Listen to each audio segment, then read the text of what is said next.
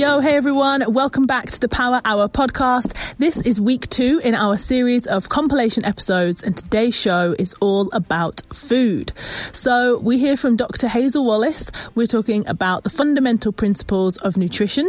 We hear from Max Lowry, author of 2 Meal Day, and he's talking to us about intermittent fasting. I chat to Dr. Rupi Aujla about culinary medicine, and we also hear from Dr. Megan Rossi about all things related to gut health.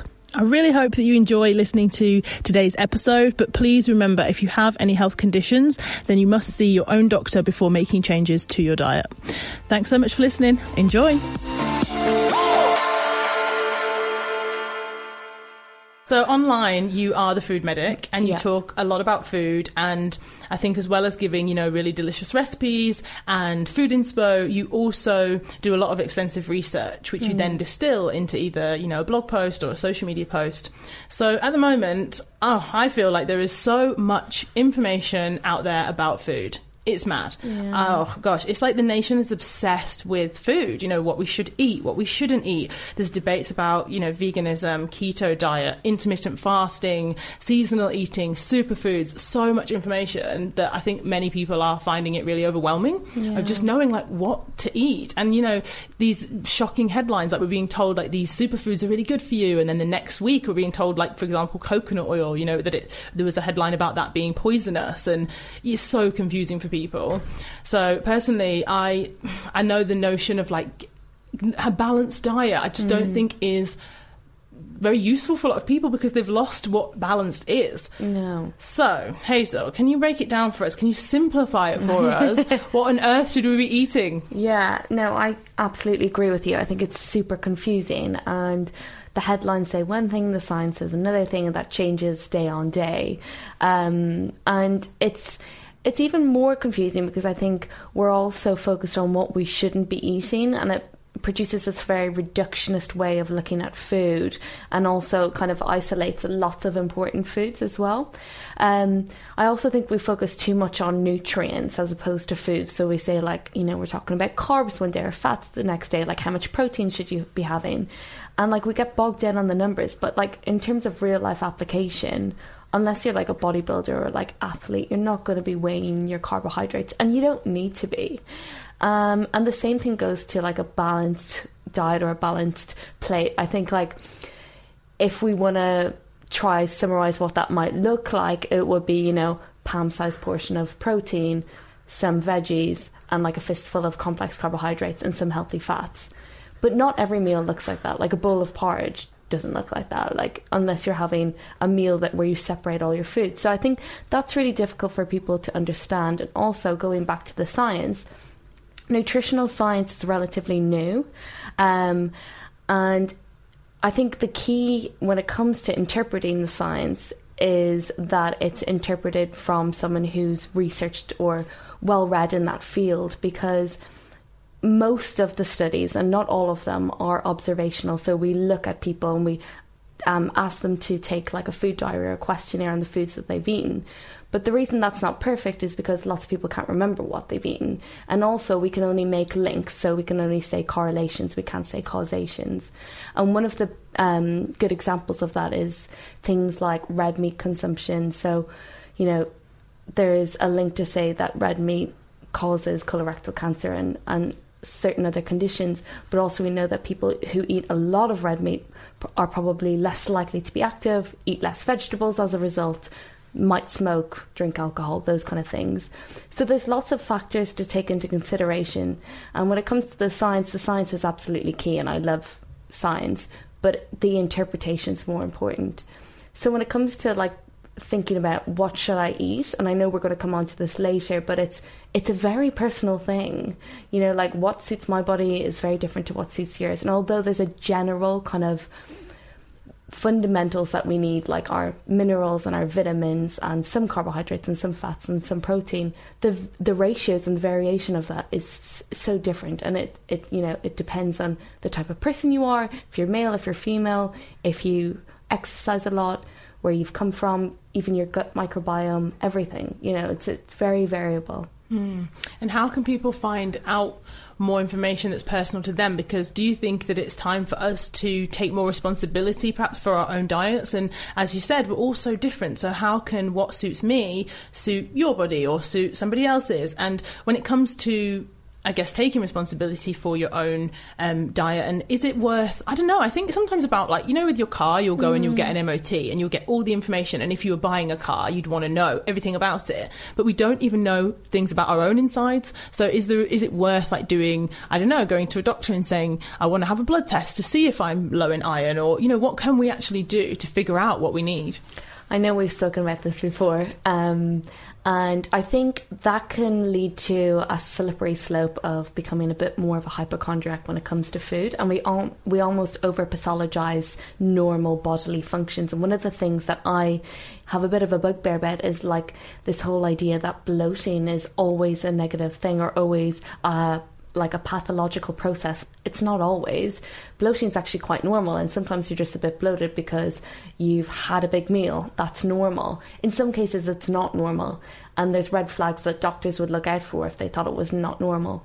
But if you just go and have a blood test just for the hell of it, but you feel okay, you probably won't find very much. And then you might think, well, I'll go have another scan, and then you're putting money in to have a full body scan. You might find something that you didn't want to find, or you might find something that's not harmful, but it might play on your mind for the rest of your life. So I think, you know, when it comes to just knowing what diet suits you, you should be able to find that out through an element of trial and error. I imagine that, like, when you go for your runs, you know that you can't have certain foods because they might cause, like, digestive upset.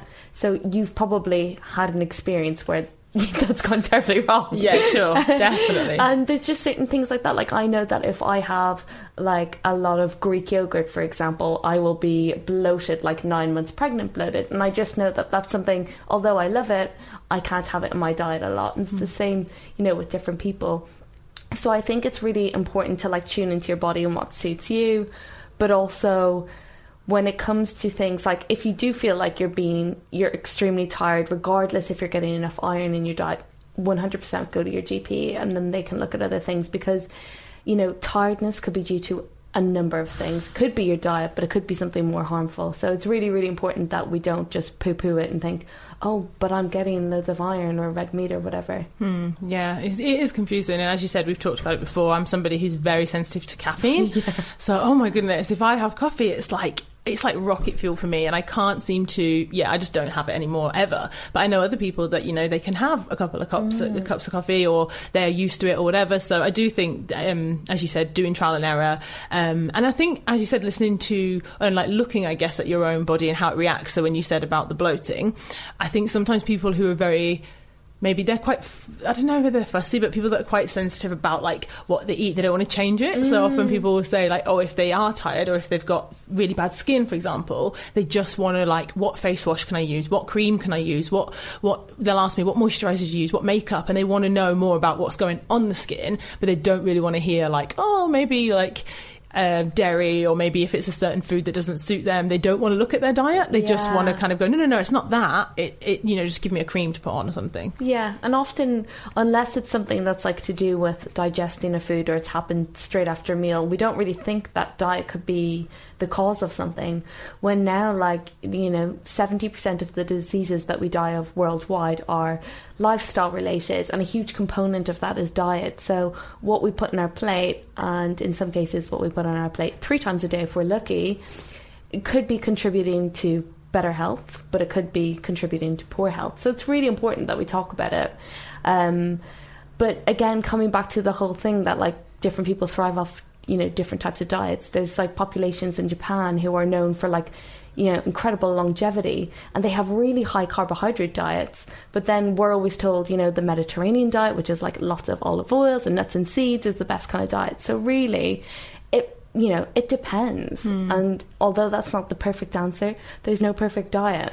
Yeah, and I think, as you just said about those two different places, I know when people talk about, I guess different groups and populations, they'll talk about the diet, but there's all the other factors that contribute to that society and how they live. So there might be that, you know, that society might be, that population might be that the women stay at home and cook and the men work, and then they have more maybe community, and they might be, religious-based places where there's lots more community and people coming together. There's lots of things, whether how active they are. You know, there's so many things that contribute to lifelong health, but I think it's really difficult, isn't it, to kind of figure out, well, how much of a part does diet play? Yeah, that's true. And it's not just what we eat, but how we eat. So, like, are you sitting down enjoying your meals? Are you sitting down and eating it as a family? And like you said, preparing foods and getting kids involved and growing your own vegetables and just having that relationship. But like 100% living like a fast food vending machine diet, which is something that I see a lot in the hospital, that's not going to lead to good health. And I think everyone knows that. But here, especially in London, we're just constantly on the go. That food is always like, while we're on the tube or while we're picking up the kids, while we're doing a million other things. We don't really process what we're doing. And also, if you're not really chewing your food and you're just swallowing it, you're probably not getting as many nutrients as if you were to sit there mindfully chew it, because chewing is the first step in digestion. We forget that. Yeah, so I think that's interesting for people to take away, is actually, instead of just looking at like the next diet or the next superfood or the next pill, actually, like you said, the basic fundamentals of eating. Prepare your food, chew it, sit somewhere calm, enjoy the food, not eating on the run, eating on the go. It could be just as important as, like I said, getting the next, I don't know, super pollen grain thing. Yeah, no, focus on the basics. So, like, you know, have a largely plant-based diet. Like, you don't have to go full hog and go all plants, but if you're having more plants in your diet, you're going to be getting more nutrients, more fibre, and naturally it's going to displace any of the like less nutrient dense foods. Like, try go for whole grain foods, like, and brown versions over the white versions. And although that's kind of like something that's been hammered home to us since we've been kids, the reason that people say that is because whole grains have the like everything. They've got like the bran, the endosperm, and all of the nutrients in there. When you strip a grain of that, you're removing a lot of the fibre, a lot of the nutrients. So if you can go for kind of like things in their whole form, it's going to be better for you. Get oily fish in there. If you don't eat fish, then try to get like chia seeds, flax seeds, walnuts. They're really rich in omega-3, which we can't make in our body. We need to get it through our food. So it's like focusing on those principles, like more fibre, more veggies, healthy fats. You're going to do good.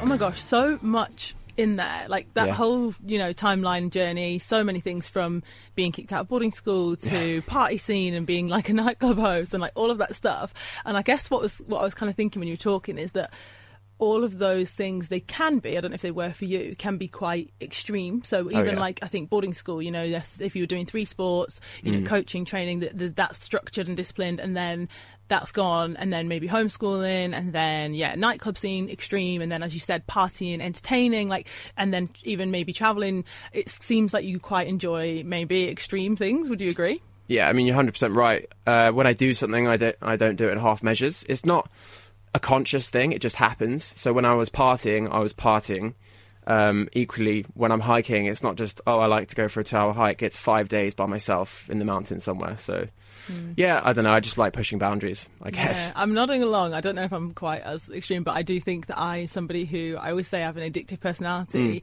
and I always say, like, it's very fortunate for me that I never, that side of my personality was never drawn to, I don't know, alcohol or drugs or gambling, because I'm similar in, if I'm doing something, I'm doing it. I'm doing it 110%. I never just dabble. I'm like, okay, we're doing this now.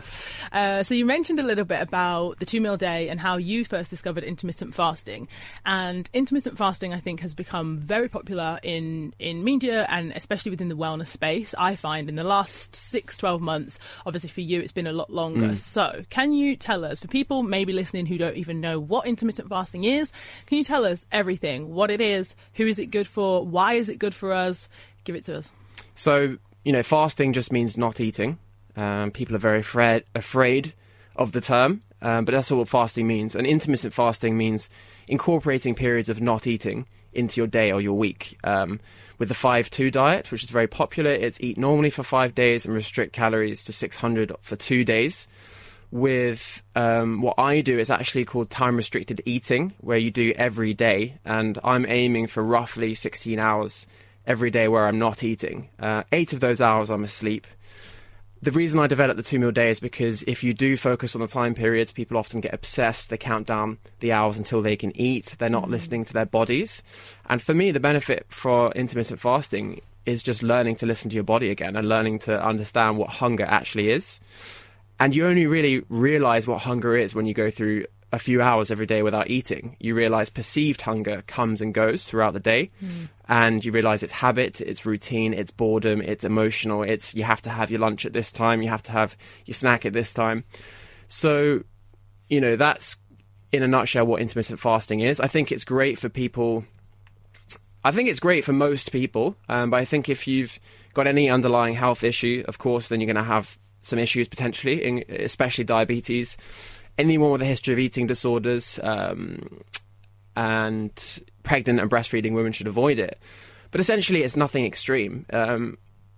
For me, what's extreme is that people can't go 4 hours without eating and crashing and feeling hangry. And this has become the social norm. Yep. But in actual fact, that is not normal. That's not how we're meant to function. And there's an initial few days which can be difficult, where you go from being primarily fueled by the carbohydrates in food to tapping into your stored energy, which is carbohydrates and glycogen, but fat as well. And that's a completely normal thing. But we kind of have to retrain our bodies to do that and to function optimally without eating every hour. Yeah, I agree with the social conditioning aspect in the sense that we have been told, you eat breakfast at this time, or you need to constantly have snacks, or you need to eat 3 meals a day or this time, and I think that we obviously get used to habits, right? We're creatures of habit. We like to, and it's funny what you said then about feeling hunger, because it's interesting. I think for a long time, you don't feel hunger from a lot of people on a daily basis. You don't feel hunger, and then it's only when real hunger. Yeah, real hunger. And I think for me, about 2 years ago when I first started going, plant-based, and I stopped eating animal products, and I was kind of experimenting with, well, what can I eat? Where can I get food? What can I snack? And it's different now. There's so much stuff available. Yeah. But I actually was going on a long-haul flight. I hadn't really planned it that well, and I hadn't pre-ordered a vegan meal.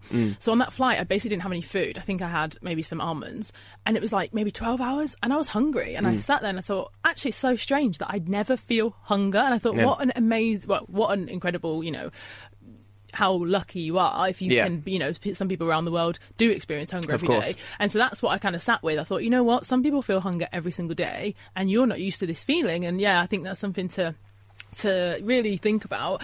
But what are the health benefits of intermittent fasting? So for me, I normally focused on the 3 main things that people feel on a day-to-day basis. And this is, the reason people get into it is weight loss or fat loss. It's effective for maintaining a calorie deficit effortlessly. I'll explain why in a bit. The second thing is you have more energy overall. And this sounds counterintuitive, but once you're tapping into your stored body fat, it's endless, the energy pretty much. I mean, I worked out that I have roughly 50,000 calories worth of energy to tap into in the form of fat. And I have a low body fat. So, that's pretty much endless. You're not going to exhaust that even after a week of not eating, pretty much, which I'm not encouraging, by the way. And then because you stop associating food with energy, and this is a subconscious thing, you don't notice it, because you're using your fat reserves, you then feel less hungry overall. And the combination of these 3 benefits, I think, is the reason why it's become so popular. Not only are you losing weight, you feel less hungry and you have more energy, which, for people that have dieted, I put in inverted commas, that's unheard of, and is actually the reason it becomes a way of life rather than a crash diet when done correctly. When it comes to like the more profound health benefits, it can improve insulin sensitivity. It can potentially improve gut bacteria because you're allowing your digestion to have a break. It can potentially, it's being looked at for reversing type 2 diabetes and things like this. But this is very early doors, and that's not what I focus on, and that's not there's still a lot more research that needs to be done. But I think the three main benefits of losing weight, feeling less hungry, and having more energy is a game changer. Okay, so you said dieting in quotations. What would you say to people that say, well, intermittent fasting is a diet, it's another kind of trend or fad or diet that people are going to try, and then, like people have talked, a lot at the moment, a conversation around diet culture and how we should be avoiding that. And do you think that this is a diet or it's not a diet? No, well, it really depends how you do it. I mean, if you're doing the 16-8 or the 5-2, that's very much a diet. It's restrictive. You're telling yourself that, I'm not eating for 16 hours and I can't eat until this time. With the 2-meal day, I try to encourage it to become a way of life. So it's not, I can't eat until this time. It's like, don't, skip one meal. People say that I skip breakfast. I don't actually skip breakfast. Breakfast just means breaking your fast, so I break my fast later. People are always like, what time do you break your fast? When is it? Whenever I feel hungry. So it might be 11 o'clock, it might be 4 o'clock in the afternoon. It really depends. So, for me, it sounds really complicated, intermittent fasting. People overcomplicate it, but actually it's very simple. You just learn to eat when you're hungry. And I think that's the opposite of a diet. I think that is, on one hand, we've got health professionals, you've got, the English, the British, I can't remember the name of the exact group that are encouraging this, but Britain need to go on a diet. Everyone needs to eat less. But on the other hand, they're saying you have to have breakfast, and like lots of people aren't hungry in the morning. Like you said yourself just before, you kind of naturally do it, and that's because it's a more natural way of eating. You're someone that has probably learned to eat when they're hungry. So long-winded answer, but I think it's not a fad if you can incorporate it into your entire life and approach it in the right way and learn to listen to your body. Yeah. So, for me personally, I think as you said, I do intermittent fasting unintentionally sometimes, not all the time. And I've got to be honest, I think because I get up early, so most of the time I'm up by 5:30, I train in the mornings, I'll then come back, I might have something to do, take my son to school, I might then, have something, an appointment, a meeting, a train, and then often I'll break my fast, if you like, at maybe 10 a.m.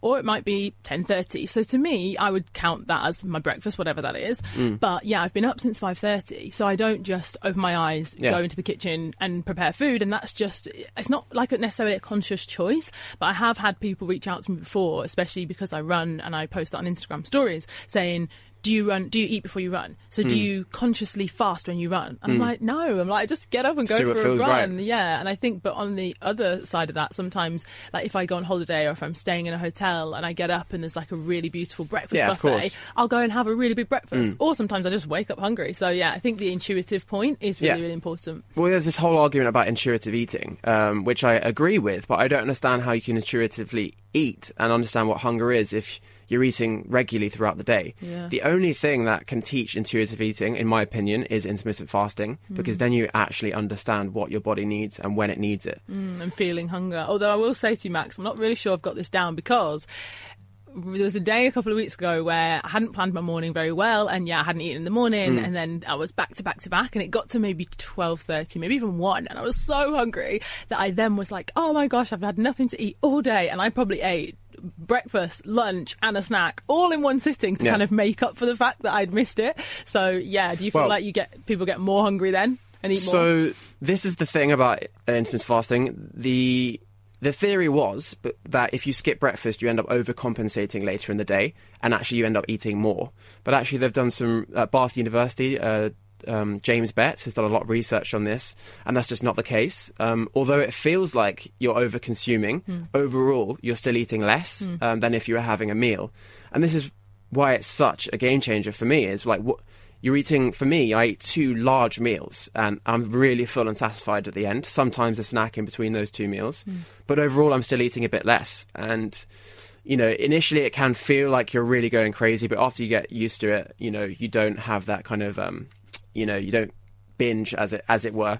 But also it does take some more organisation. So especially at the beginning, you have to make sure that you're breaking your fast with quality, nutrient-dense foods, if possible, and there's a decent amount of it. Exactly. So that's the kind of thing that I teach to my clients, is make sure that ideally that you're bringing in some food with you that you've prepared the night before. So if it does get to 11 o'clock and you are desperate, then you have that, rather than running into whatever convenience store that's near you. Yeah, awesome. So when you work with your clients one-to-one, if they've never heard of fasting before, or the concept, or they've ever tried it, what are some of their initial response, and what are some of the common barriers that people face when they first start making these changes? Firstly, I wouldn't automatically recommend the 2 meal day intermittent fasting to every client. It really depends on their goals, their eating habits, their relationship with food. Usually people have heard of it and have heard of me anyway, so they're fairly open to it. But yeah, it's not a case of me having to persuade people necessarily. I'll advise it if I think it's the right thing to do. I think for some people initially it's not the right thing to do, because one of the issues that people have with fasting when they first start doing it is they're doing too many things at once. They decide to start training 5-6 times a week. They're eating less meat. They're cutting out alcohol. At the same time as not fixing their sleep, and then they start, intermittent fasting on top of these things. So it's about incorporating these principles that I talk about sustainably and one by one. So I'd say, the initial barriers that I come across to the average person who find out about what I'm talking about is, but breakfast is the most important meal of the day, isn't it? And aren't you so hungry? And probably the biggest one is, oh, but I love food too much. I couldn't do that. I love food more than anyone. Me too. I grow my own vegetables. Yeah. I source from local farms. I love cooking. I love sharing it with people.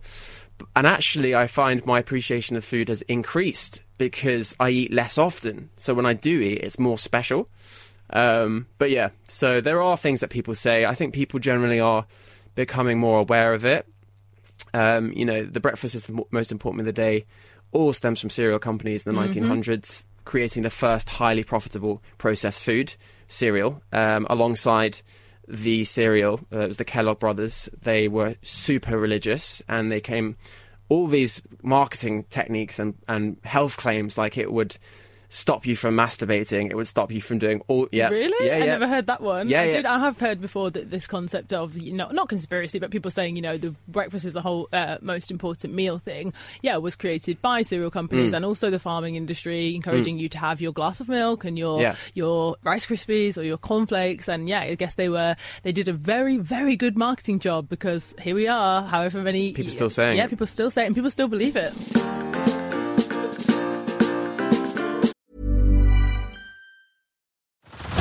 Head over to Hulu this March, where our new shows and movies will keep you streaming all month long. Catch the award-winning movie Poor Things, starring Emma Stone, Mark Ruffalo, and Willem Dafoe. Check out the new documentary, Freaknik, The Wildest Party Never Told, about the iconic Atlanta Street Party. And don't miss FX's Shogun, a reimagining of the epic tale, starring Anna Sawai. So, what are you waiting for? Go stream something new on Hulu. In my clinic, I was seeing people, really intelligent people, having very, very restrictive diets because they'd gotten tests that had said they were intolerant to pretty much every food under the sun. And then other people were having these high-dose supplements where actually they were causing gut issues. So, the organ that I saw had so much power and potential was actually being misrepresented. So I moved more into social media, and so many things have come from that. Brilliant. Well, honestly, I have so many questions about this, because I think, rightly, as you said, we're going to come on to talking about, the myths, the do's, the don'ts, because I think with gut health, although it's a good thing that it's become more popular and more mainstream and people are acknowledging the importance of it, I think what comes with that, as you said, is a lot of misinformation, a lot of contradictory and kind of extreme things as well. And I think for a lot of people, myself included actually, I've done a few episodes now with different doctors, different sleep doctor, nutrition doctor, food nutritionist, and often people have health anxiety, and when they get fed so much different information, it can actually make you more stressed out, more worried, because you're thinking, okay, I should be eating this and drinking that and taking this supplement and giving this to my child and this daily, and then you're like, oh, but the complete opposite research or some different science and some different evidence suggests the complete opposite, and doing all these things is detrimental, and it can be very stressful. So, as you are the gut doctor, could you please, I guess, just give us the basics, the 101, the good, the bad, and in between of gut health, and what we should, I guess, be striving for optimum gut health? Yeah, look, that's a really good question. And, I think the best way to start this off is, thinking about what actually is gut health, because it's in the media all the time, but what it is isn't often communicated. So gut health actually relates to the functioning of our entire digestive tract, which is a tube that delivers food from entry all the way to exit. So that's that 9-meter long tube. And I guess if I was to summarize all of the evidence at the moment, there's really 3 reasons why gut health is just so important for us. The first reason is, the good old saying, you are what you eat, isn't necessarily true. It's more about you are what you digest. So if you're, eating the most healthiest foods, but you don't have a good gut lining, then you're actually not going to extract that nutrition and absorb it into your body. So good gut health is actually really important to get the most out of the food that you're eating. The second element is the fact that along that 9-meter long digestive tract lays 70% of our immune system. Wow. So if we want less sick days, a stronger, immune system, then we need to look after our gut health. And then the third element, which has really brought the fame, I guess, to the concept of gut health, is the fact that we all have trillions of microbes, including the bacteria, that live in the lower part of our intestine. And the scientific word for that is called our gut microbiota. And it's kind of nearly considered to be an organ in its own right. I've definitely listened to a lot of podcasts about this gut microbiome and I was even at a wellness festival earlier this year where there was a company that you could essentially send off a stool sample and they would, look into your microbiome and send you back all this information. And it seems that, apparently it's the map. We can see everything from this.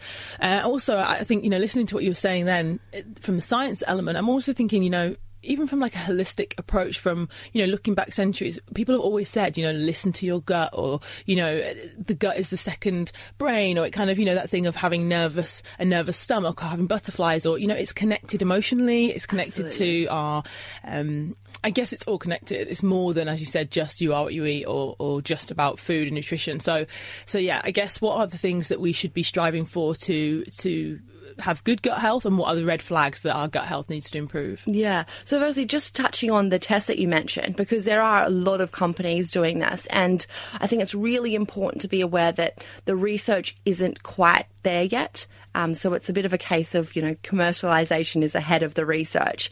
So in my research world, I certainly do collect poop samples. We do the analysis, but we don't just look at what bacteria are there, which is kind of what those commercial tests do. We actually look at what the bacteria are doing. And the reason why that's an important difference is because 2 very different bacteria can actually do the same functions. And similarly, the identical same bacteria can act very different in different environments. So just looking at what bacteria you have in you, doesn't offer us a lot of information. In fact, it can just kind of freak some people out and go, oh, I'm missing something. I need more of this. So at the moment, I don't recommend people get those tests done. But I think definitely in the next couple of years, we will know a lot more from those sorts of tests. Mm-hmm. So how do we look after our gut? Well, I think we know that one of the most important things for gut health is our diet, because, our bacteria in our gut relies on us to feed it, essentially. So it's kind of like this little inner universe of potential, or a little pet that we need to nourish. So where the evidence stands in terms of the diet is actually about being not restrictive. And I think a lot of people think, oh, if I need good gut health, I have to cut everything out. It's actually about being more inclusive. So what I currently recommend, according to the science, is that people try to get around 30 different plant-based foods in their diet a week. Now, I know that can sound really intimidating. People go, oh my God, that's impossible. But things like, on your breakfast, whatever you're having, add a teaspoon of mixed seeds. You get 4 points there. Instead of just getting, the steamed broccoli, get the multi-veggie pack. And then you get another 3 points. So just those small little switches, you actually can achieve that. And the reason the diversity is important is because, like us, our bacteria have all different taste preferences. So each different plant-based food has slightly different nutrients for the different bacteria. And if we want a really diverse range of bacteria in our gut, which is associated with, better weight management, better heart health, etc., better mental health also is really important, then we need to feed them that diverse range of food so they're all happy and they can grow together. Awesome. Yeah, that sounds great. I've heard it described before as well as a jungle. Yeah. You know, that you've got to have a variety of all the different plants. And as you said, like, you need to eat a variety as well to match that.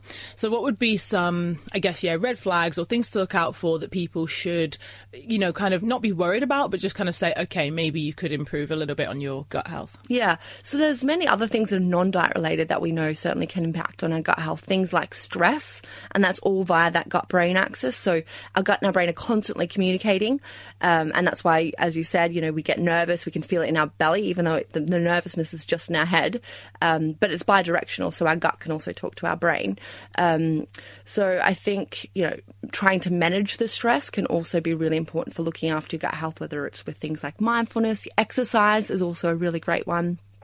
Sleep is another hugely important one, because like our human cells, they have a body clock according to the circadian rhythm, so does our gut bacteria. So getting your 7 to 9 hours is also really, really important.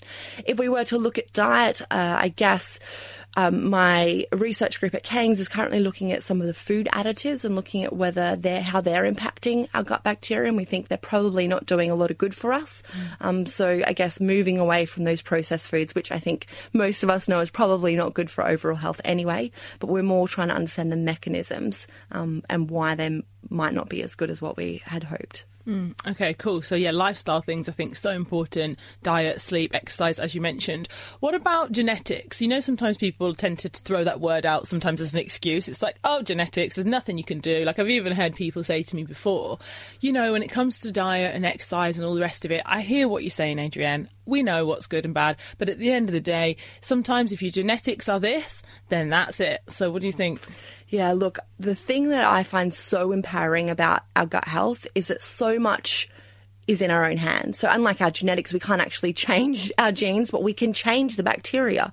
And we know the bacteria do so many different things for us. So if we look after it, it can produce the right sort of vitamins and minerals. It can help with our blood sugar regulation and our appetite control. So actually, our gut microbiota is an organ we can have so much impact on, and that can improve the health and happiness of the rest of our body. So I do certainly think that a lot of that power's in our hand. In saying that, there are certain conditions like inflammatory bowel disease where there is a genetic component.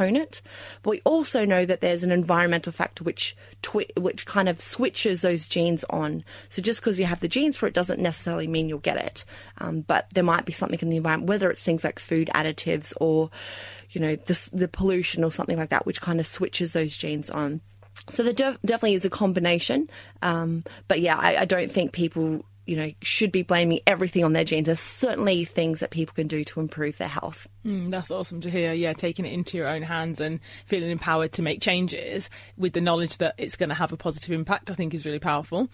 What about this? I read something recently about when you, if you live in an area where there's lots of woods, lots of trees, lots of grass, and you walk through that area and you breathe through your nose, that apparently is good for the gut. And I was kind of thinking, okay, because you're breathing through your respiratory system, but it's still affecting the gut. Is this true? Is this a myth? Is this a fad? No, we certainly do see that people who, you know, play outdoors, work outdoors, actually do tend to have a more diverse range of gut bacteria in their gut, which, remember, is associated with better overall health.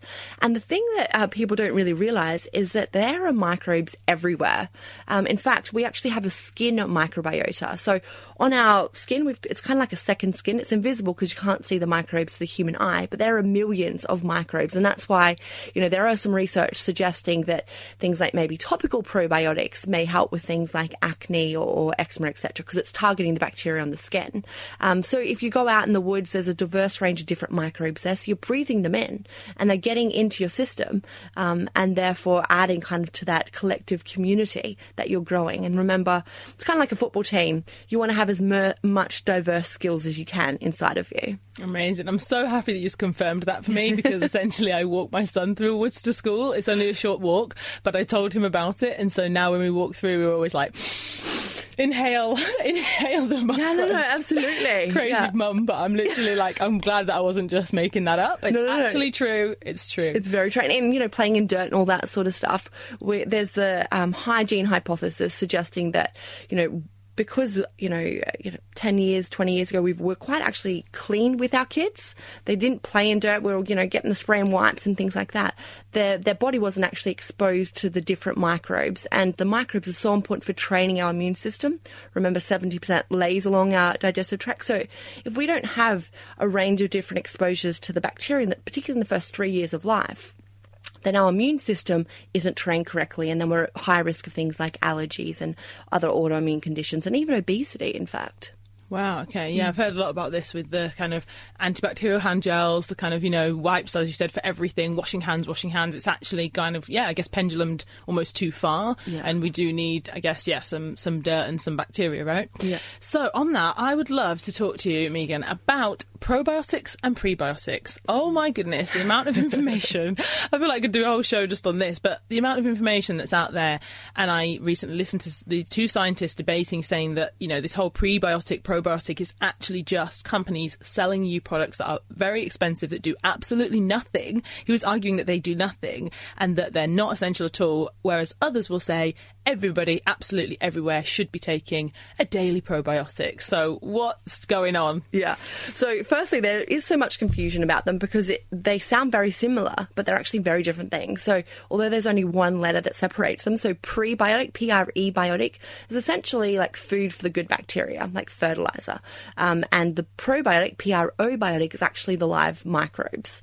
So I think there certainly has been a lot of overhype in the media about these two words, but there is some evidence in some conditions. Now, when it comes to prebiotics, so the food for the bacteria, I very, very rarely recommend people need to take a supplement.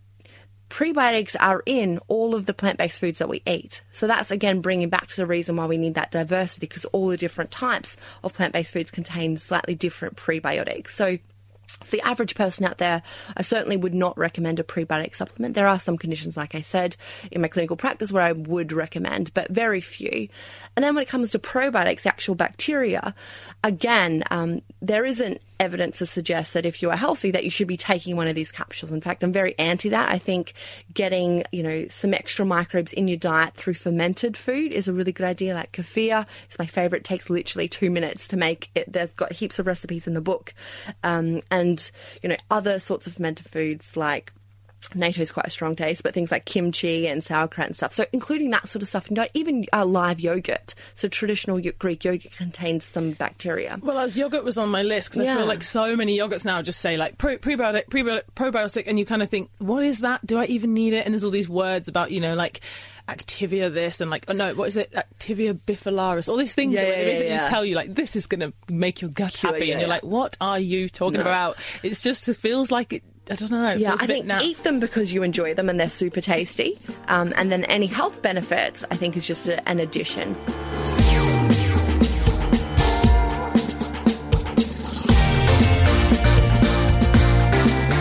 This concept of food as medicine has been around since the beginning of time, but somewhere along the way, the modern world seems to have become disconnected from this way of thinking.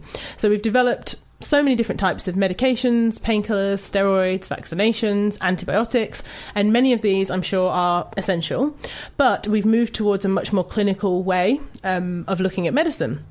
However, are we now pivoting again and returning to the idea that food, plants, and nature really do hold the keys to good health? Why do you think that we're now going back to looking at food as medicine? It's a really interesting question, and I think it's a topic that comes up a lot amongst my medical colleagues, particularly those who are interested in lifestyle medicine.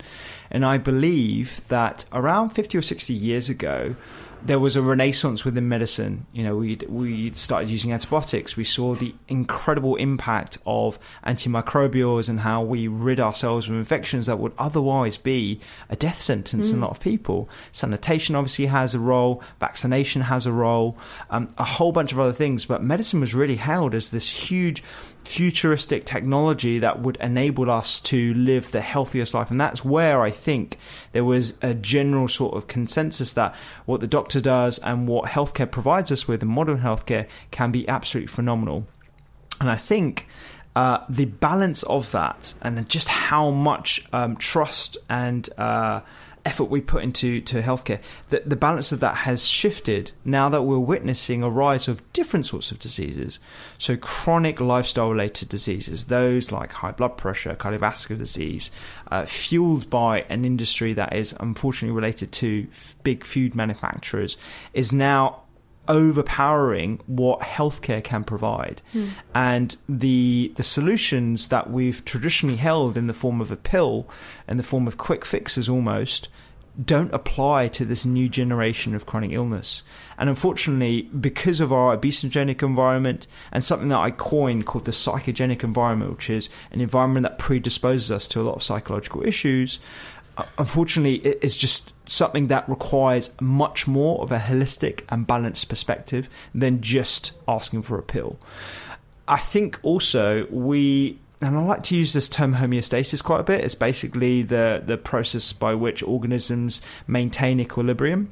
And I think it's never black or white. There's always like a combination of two things. I use pharmaceuticals, not personally every day, but obviously with patients, but I also give them the added benefit of lifestyle advice. And there is so much that we can use each other as complements rather than one or the other. And I think, we like to make things black and white, but actually it's really about balance. It's really about this homeostatic sort of concept. Yeah, I think that's really important actually that you mentioned that, because what I would never want for people to think is that, as you said, they're not mutually exclusive. It's not one without the other. They both can benefit each other, because of course there are conditions that require for you to take a daily medication, for some people maybe more than one. And it's not to say that, I think there's quite extremes within media and within documentaries that will say, look at this person, they were taking these tablets, then they changed their diet, they threw their tablets in the bin. And I think that can also be very irresponsible, because if you need a medication daily, I'm sure changing your diet can have a huge impact, but it might not necessarily mean that you're going to be able to just rid yourself of your prescription. It might be kind of dangerous for you to do that, right? Exactly, yeah. And that's why I think initially when I came out with the Doctor's Kitchen, I was quite worried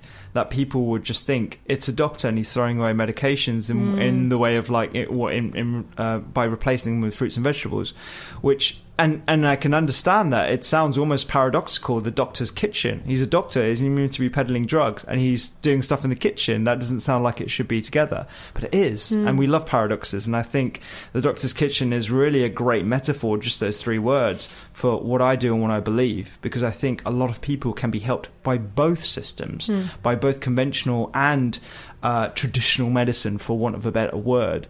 And I think overall, in the future, maybe in the next 5-10 years even, if I am successful with culinary medicine and all the other stuff that I'm doing, that it will just be labelled medicine. Yeah. It's just good medicine. Yeah. And it's really interesting as well, going back to what you said about 50, 60 years ago with the medicine and the industry, because I feel like with the older generations in my family, they definitely have this kind of conditioning and this respect for doctors, and they trust the information that they are told without questioning it. They trust it blindly, because if a doctor tells you something, it's correct, 100%, the GP said, and that comes down to everything from take this tablet to, vaccinations to flu jabs to anything. If it's NHS and the GP says it, they take it as gospel.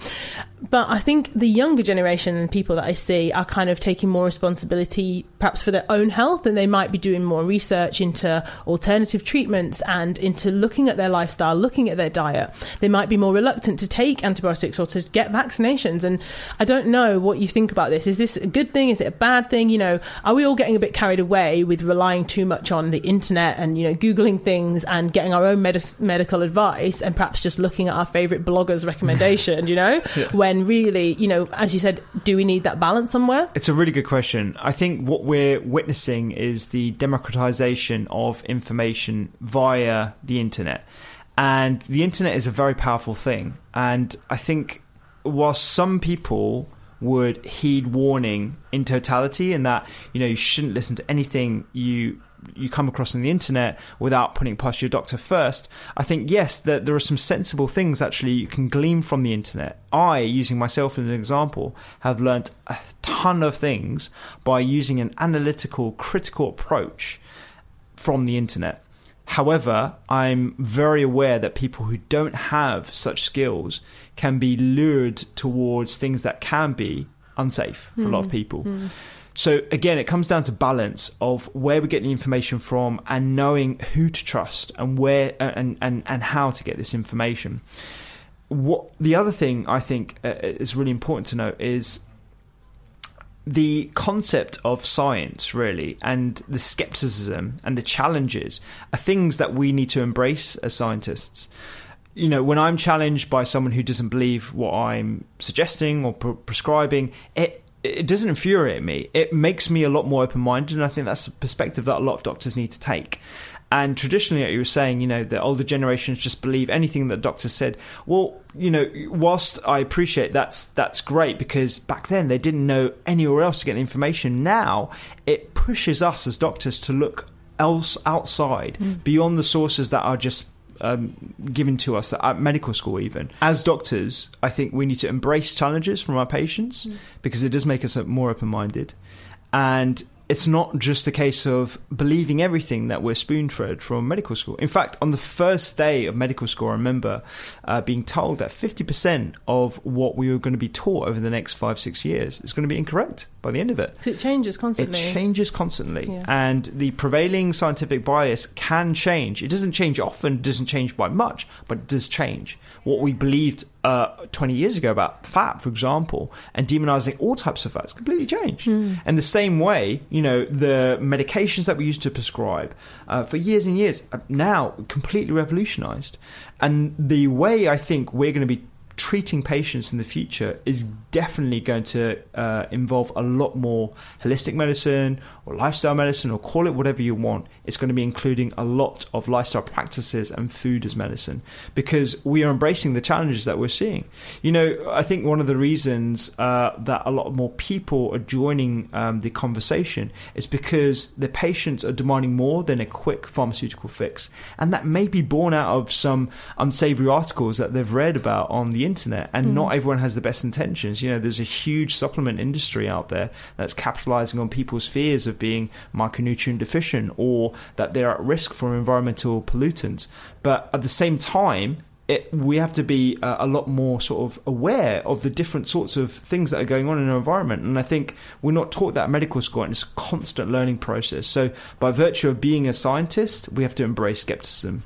Yeah, I love that. I think that's really, really powerful. I hope that people are really hearing what you're saying and listening to that. And I think that that's important, as you said, for people who are at medical school or who are doctors, because I think maybe it's more of an old school thing, as I was saying, with the generation, but also with the doctors as well. You know, if you do go to your GP and, you know, they don't know you. They don't know your history. They might not know your lifestyle habits. Obviously, they have a limited amount of time. You know, working in the NHS, as I said, I have friends who work in the NHS. I have so much respect for you all, because it's incredibly, you know, demanding. It's such long hours. It's so hard for them, especially in a general practice. For somebody to walk in, you have 10 minutes. You've got a baby with a rash. Then you've got an old lady with a sore knee. Then you've got a man with a cough. And it's like they don't have that much time. And I think actually, if we can take responsibility and even go in with more information, that's like, this is you know, like you said about keeping a journal of your symptoms, or a journal of, you know, when you felt that, or what foods you're eating, or whatever, it might actually help the doctor to help you. Yeah, you know? Exactly. And I think it's a really good point you raised there, because I don't think a lot of people recognise just how many people we see per day. So when I'm doing a full day of clinic, you know, I'll be seeing upwards of 40 patients a day, which is unprecedented in all sort of specialties. Actually, GPs see the most because we are frontline clinicians. And you're right, it can be the old person with a cough or the baby with a rash. And when we're looking at that patient, the first thing I'm thinking of is the red flag. Is this cough lung cancer? Or is that rash meningitis?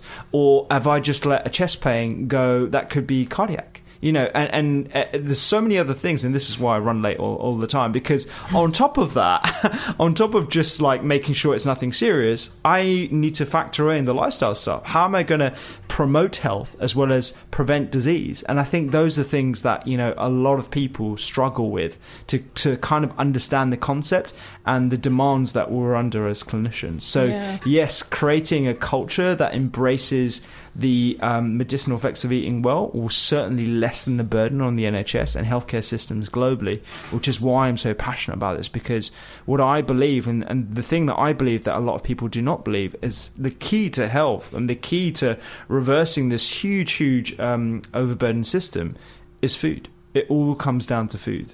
I really agree with you. So talk to us about culinary medicine. So culinary medicine is your course, and do you think that this could become a part of future education for medics? Yeah, so I'm really pleased to say that it kind of already has. Wow. In a very small way, we've kind of like we've lit the first candle, but we've a long way to go. Like, we have a bonfire to create here. So culinary medicine, like you put it, is where we teach medical students and doctors clinical nutrition, as well as the practical skills of how to cook. And this is a concept that's actually come out of America, of all places, about 7 years ago. There was a medical school called Tulane, and they started a culinary medicine course where they taught their medical students as an optional elective alongside dietetic students in a culinary school kitchen, fit for purpose, because they had a benefactor who gave them I think it was like $250,000. And that course became so popular that it's now part of compulsory medical education there and 40 other medical schools in the US, which in context is around a quarter of all medical schools in the US. Wow. In the UK, we are really far behind. Yeah. But in summer of this year in Bristol, we ran the first culinary medicine course. It was 4 weeks of intense training where 2 days a week we got them in the kitchen. We got 10 students in the kitchen cooking recipes from scratch. We had a dietitian there who's registered with BDA. We had a culinary chef in the community kitchen teaching the recipes, as well as the skepticism around the subject, how we fit this information in the context of a small, time-limited consultation in a hospital, in a community, or even in GP clinics, as well as putting them into health clinics and actually getting them to speak to patients directly and asking them about what prevents them from getting fruits and veggies on their plates. Is it cost? Is it time? Is it lack of education? Is it all these different things? And these guys, honestly, are the first cohort of the new generation of doctors or future doctors that are going to be confident to talk about clinical nutrition, to talk about food in medicine with their patients. And it's about expanding and scaling that across all 32 medical schools in the UK, as well as providing that information and that educational experience to the current qualified doctors who are interested in lifestyle medicine, but also those who are skeptical as well. Yeah, that's really powerful. Congratulations, because, it sounds absolutely amazing. And I think that the two together, being delivered that information from a qualified doctor, from your GP, I do think carries so much more weight, because personally, I think within my own life, relationships within my own family, I know there's people who I want to see them change their lifestyle habits. I want them to improve their lifestyle habits. But I think often when it comes from me, they think, oh, Adrienne, you run marathons and you don't eat this. And they think that I'm like extreme, and I'm trying to I think coming from me, it's not, they need to hear it from somebody else, that it's not an extreme. You don't have to run a marathon. You don't have to be plant-based. You don't have to, completely give up, I don't know, caffeine or alcohol or whatever. But I do think that, as you said, just kind of having a skeptical mind that completely eliminates your diet and your lifestyle. So if you have a headache, it's nothing to do with that. Or if you have, I don't know, constant, stomach issues and digestive issues, it's like, oh, well, I just have IBS, or I just have this heartburn all the time, and just accepting that, well, I can just take a Remy or whatever it's called, or, like you said, a pill, instead of going, well, actually, what's causing that, and can I change it myself through diet? I think this is just super, super powerful. I really hope people can take some of this, not just from today, from this episode, but moving forward in the future in their own lives. Yeah. And it's interesting, the things that you just noted there: IBS, gastritis, high blood pressure. All these things are in the guidelines. So the National Institute of Clinical Excellence guidelines. We are always taught to consider diet and lifestyle in all those conditions. However, if you're not taught at medical school, if you're not taught at postgraduate level, the first thing that we're going to jump to really is going to be a pharmaceutical option. And you put your clinicians in a time-restricted environment, of course you're going to reach for the pharmaceutical option. Of course you're going to reach for this prescription pad. So really, it's about making doctors more nutrition literate without having to use the nutritional science speak. Because I don't speak to my patients about carbohydrate ratios or specific phytochemicals. I speak to them about food. because people can relate to food. If I say, get some more beets and peas and asparagus in your diet, they're in season at the moment, they're gonna understand that. They're gonna go to whatever the supermarket is and they're gonna use a recipe. Whereas if I say, oh, you know what, you need to reduce your carbohydrate ratio, make sure you're having not as many saturated fats, and remove all trans fats from your diet, they're not going to know what I'm talking about, especially when we talk about calorie counting as well. And that's and this myopic focus on things like calories and energy balance, it's frustrating for a lot of people because it doesn't actually give them actionable tips. It doesn't give them actionable advice about how they can improve their diet using their plates. And this is something that we speak about in the course at the moment. So my sort of aspiration is to create culinary medicine as the standard in all medical education, so we can talk confidently about nutrition, but also how we can actually extrapolate that to them teaching their patients about how they can use food in medicine. Thank you so much for listening and for supporting the Power Hour podcast. I cannot wait to get back in the studio and start recording new episodes with new guests very soon. But in the meantime, I am head down working hard on the Power Hour book. The book is out at the end of this year, but it is already available for pre-order at Waterstones and Amazon.com. Thank you so much for listening. Stay safe and have a fantastic week. See ya.